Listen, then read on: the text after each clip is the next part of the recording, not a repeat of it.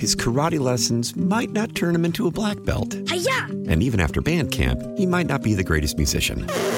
But with the 3% annual percentage yield you can earn on a PenFed premium online savings account, your goal of supporting his dreams... Thanks for everything, Mom and Dad. ...will always be worth it. Apply today at PenFed.org/savings. Federally insured by NCUA. $5 minimum to open account. To receive any advertised product, you must become a member of PenFed. PenFed's got great rates for everyone. Welcome to Face Connecticut, an in-depth look at today's issues. Good morning and welcome to another edition of Face Connecticut on WTIC News Talk 1080, WTIC FM, and WTIC.com. Aaron Kupek with you this Sunday morning, and we are pleased to be joined by Robert Kinney. He is an Outreach Services Librarian at the State Library in Hartford. Good morning to you, sir. Good morning. Thanks for joining us. I'm thinking some people may not know all the services that the State Library offers, so let's start there. There are some ways that you're similar to a municipal library, and other ways you're not. Yes, we have a lot of services to the patrons in the state of Connecticut, of course. One of the things that we have is the Connecticut State Archives, which we've acquired historical records from three branches of Connecticut government ever since 1855. And the interesting fact about that is that the archives contains more than 32,000 cubic feet of records, and that's a vast amount of records that we contain. We also have government information. The State Library is a regional federal depository, as well as Connecticut State Depository, and we have an extensive collection of government records and publications supporting public policy and materials. Talk about the roots of the State Library. At one time, Connecticut had dual state capitals in Hartford and New Haven, and as government went on and got larger, they produced more records, and I'm assuming they figured out we need a central location to archive all these records. Yes. Actually, the Connecticut State Library started in 1854. Prior to that, the records were pretty much scattered. There were some records that were housed in the Capitol. There were some records housed in New Haven and also in the old State House. And James Trumbull is credited for being the first state librarian in the state of Connecticut. And it wasn't until 1910 when George Goddard became the state librarian, and he gathered all of the materials, and he had a vision to build a facility on 231 Capitol Avenue and to house all of these collections and to bring them together to which is now the Connecticut State Library. So in some ways, you're like Connecticut's version of the Library of Congress. In a sense, yes. You can say that. You share a facility with the state Supreme Court. With the Supreme Court, yes. We're on, I would like to tell people, when you're facing the building, we're on the left side of the building, and the Supreme Court is on the right side of the building. And we're divided by the History of Connecticut Museum, which is in the center of the facility. So when you talk about all the records of state government over the years, give us an idea of what some of those items include. The Office of Public Records Administrator, which we create record retention schedules for the state and local government, and we supervise the destruction of a lot of these public records that some of the local government facilities have. But we house a lot of government papers and a lot of government documents in our Van Block facility, which we keep them there for a while. And I believe we have the signature of every U.S. president, maybe up until President Obama, on some type of legal document. Wow. Housed in the facility. So your main facility is across the street from the Capitol, but you have two others. You have the Van Block facility, which is largely an archive, and then you have a facility for the blind and physically handicapped. Yes. We have the Library for the Blind and Physically Handicapped, which is a network member of the Library of Congress and National Library Service for the Blind and Physically Handicapped. And that facility is responsible for basically lending out materials recorded in digital format, in playback equipment, materials in Braille for the public. What's the profile of the average visitor to the State Library? Are we talking lawyers? Are we talking maybe researchers, college students doing projects? Who visits?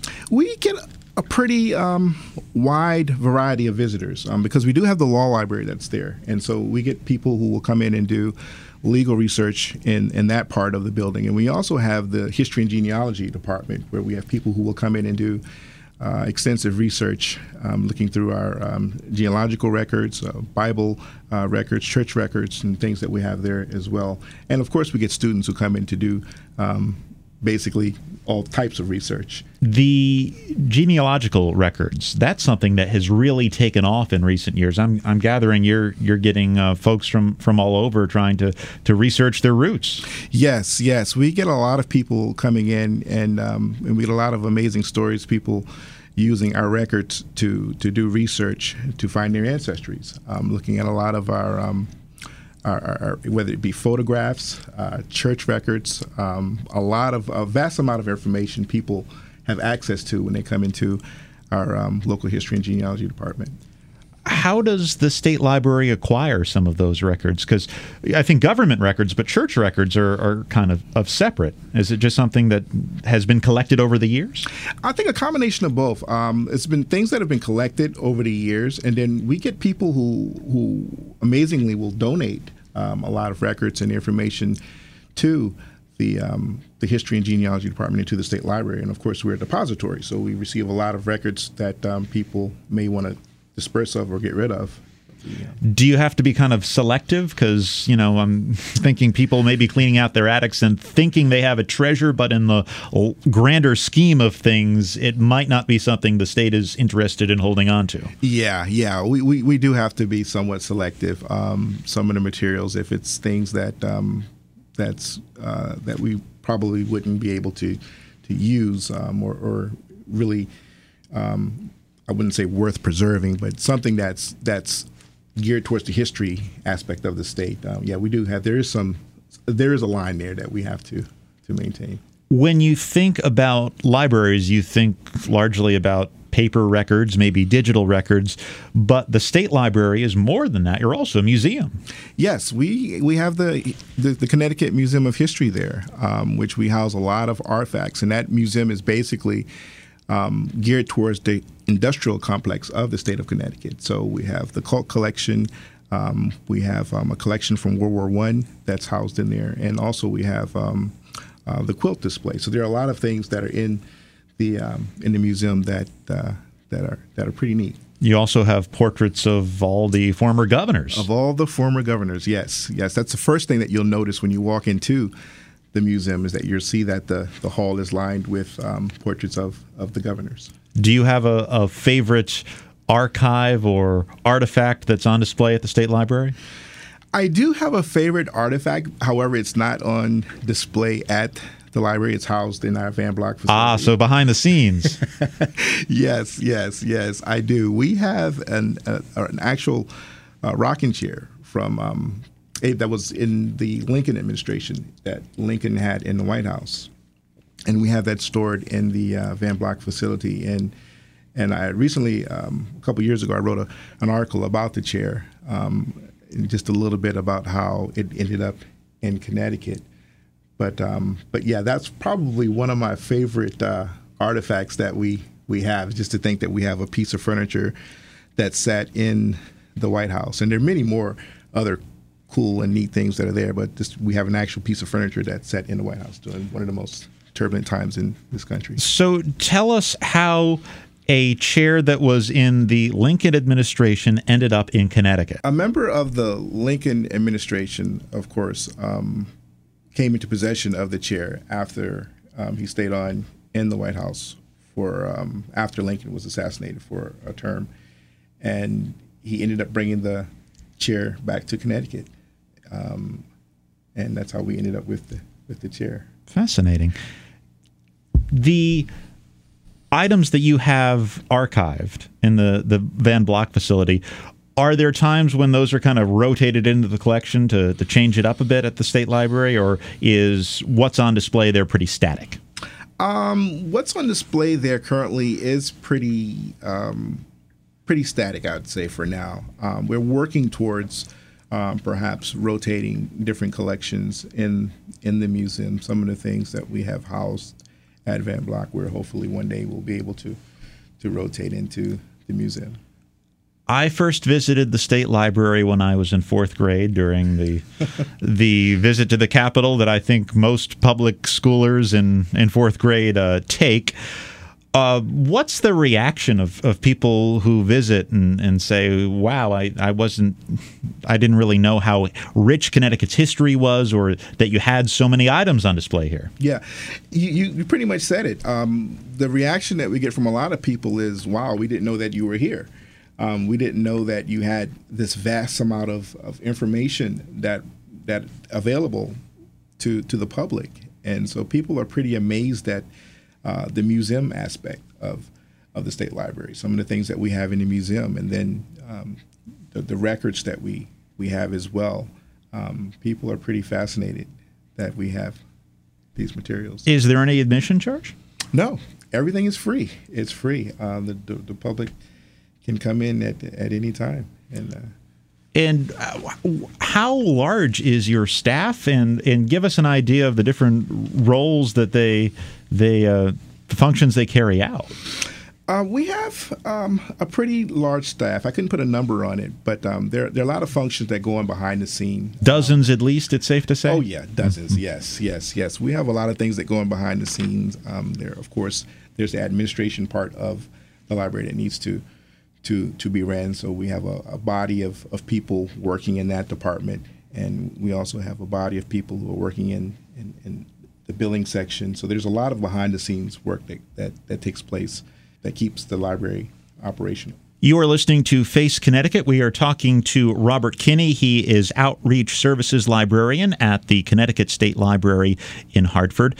Talk about some of the ways that the state library interfaces with local libraries.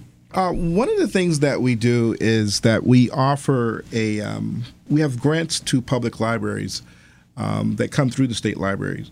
And these are public library construction grants for libraries who have an interest in either building another or a newer library or an addition to their particular library, or expanding space-wise. So we kind of look over those grants and kind of help public libraries along. That's one of the main things that we do in terms of that. And we offer, of course, a lot of our free databases and things like that to the libraries throughout the state. And talk about some of the databases that you offer to libraries throughout the state and to residents. Yeah, we have, of course, Research It CT, which is a free online research service that we offer to the state and to schools and to everyone.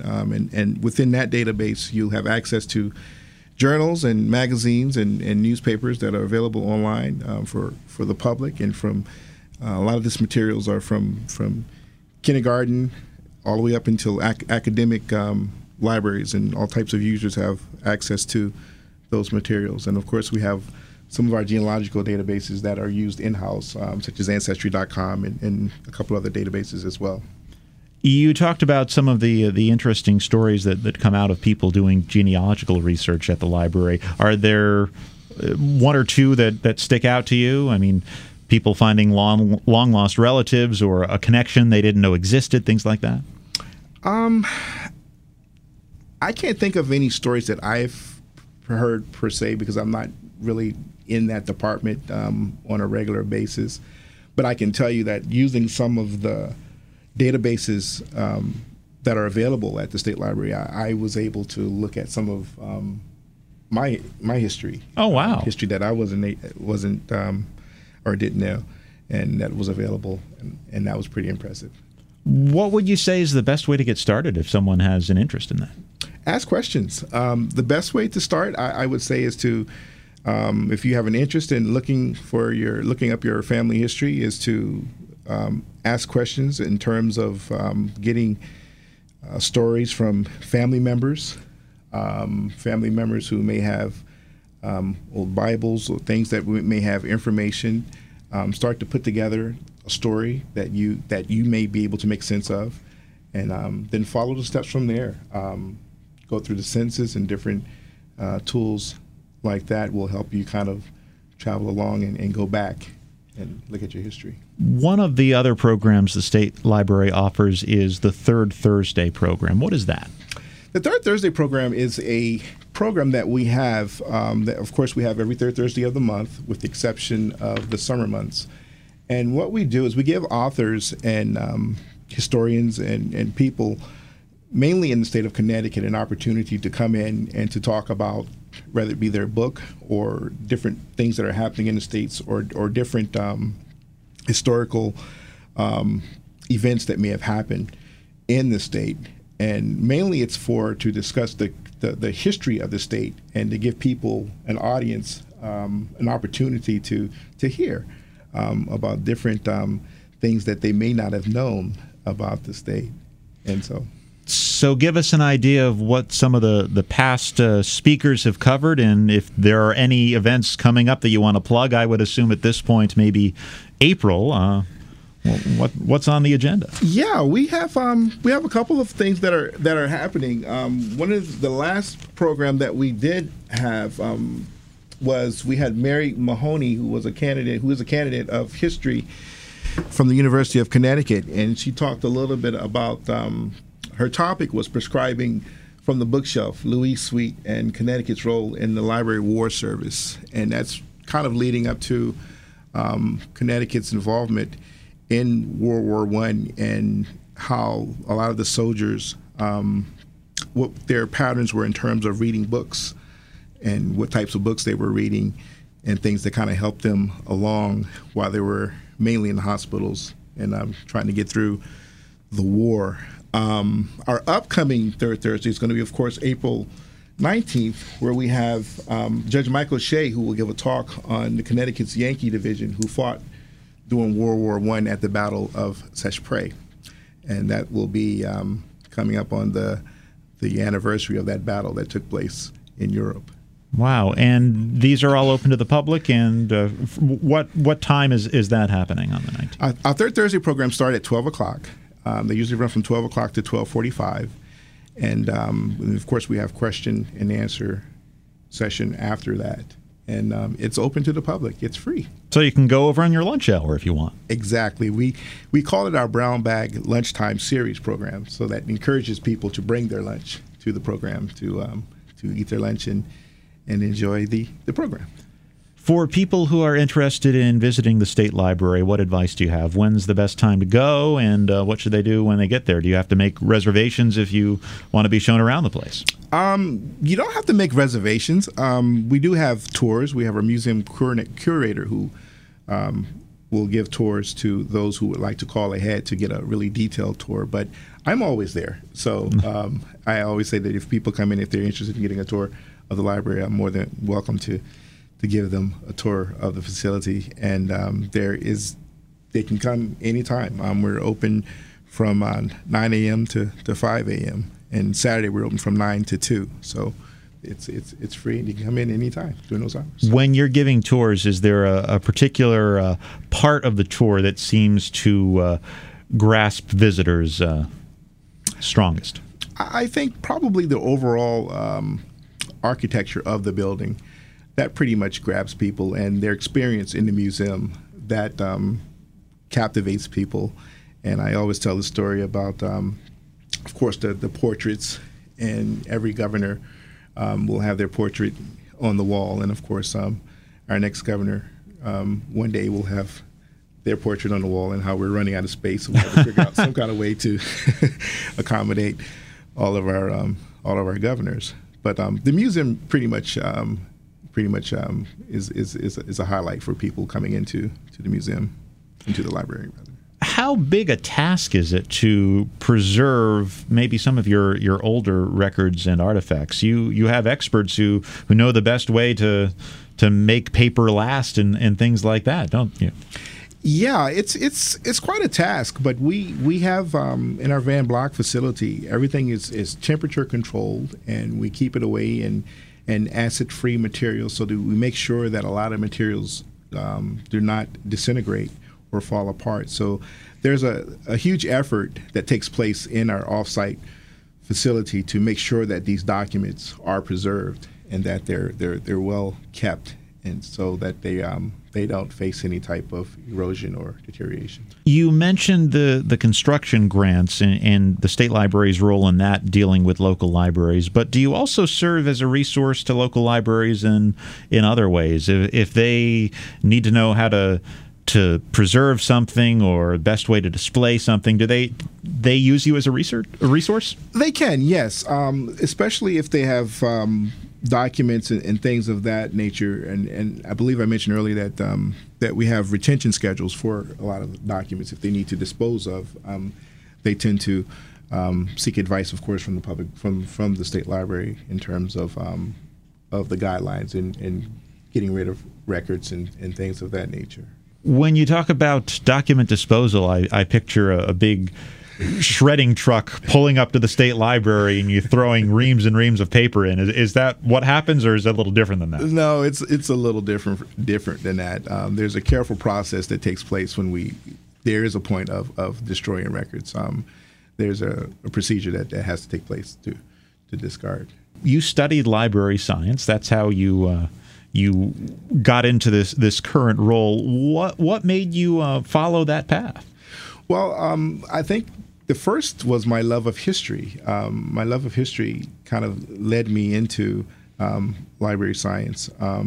I loved the aspect of history of looking at your genealogical data and your history in terms of families, and that kind of just came together, being able to share that information with people and help people find that information pertaining to their families, and that kind of drew me into the library field.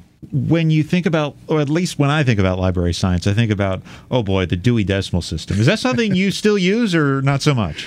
There are a lot of things that are still in Dewey. The majority of libraries use what we call LC classification, Library of Congress classification.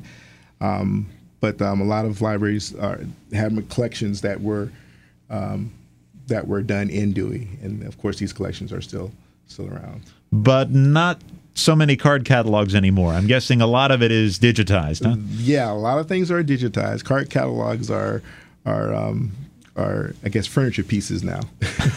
Sought after sometimes. Yes, absolutely. Yes. Going back to researchitct.org, give us an idea of some of the resources people can access for free. Are we talking like newspaper archives, things like that? Yeah, if you are looking for a certain newspaper article or a certain subject that you may be researching, you'll have access to that article in Researchit CT, and a lot of course, newspaper articles, magazine articles, as well as journals. You have access to those online. So a lot of information that at one time you would have to go to the library to physically pull off the shelf to look at, you have access right there at your computer. And so you can visit the library from the comfort of your own home. Exactly. And do you have to have a library card to do that, or is most of that just free and you just go to researchitct.org? It's free. It's free. You can access it. Go to our website and go through our catalog, and you have access to those materials right there. What else do people need to know about the State Library? Things that we haven't covered yet you think are important to get out there? One of the main things that I think people should know is that we're there.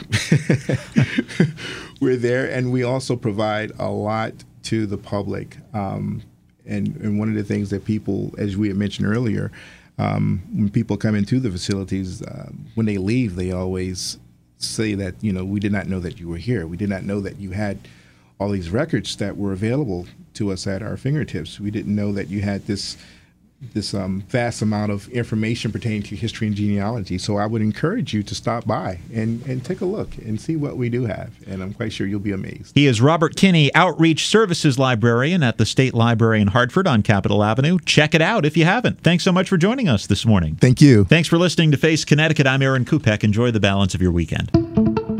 Face Connecticut is a production of the News and Public Affairs Department of WTIC Radio.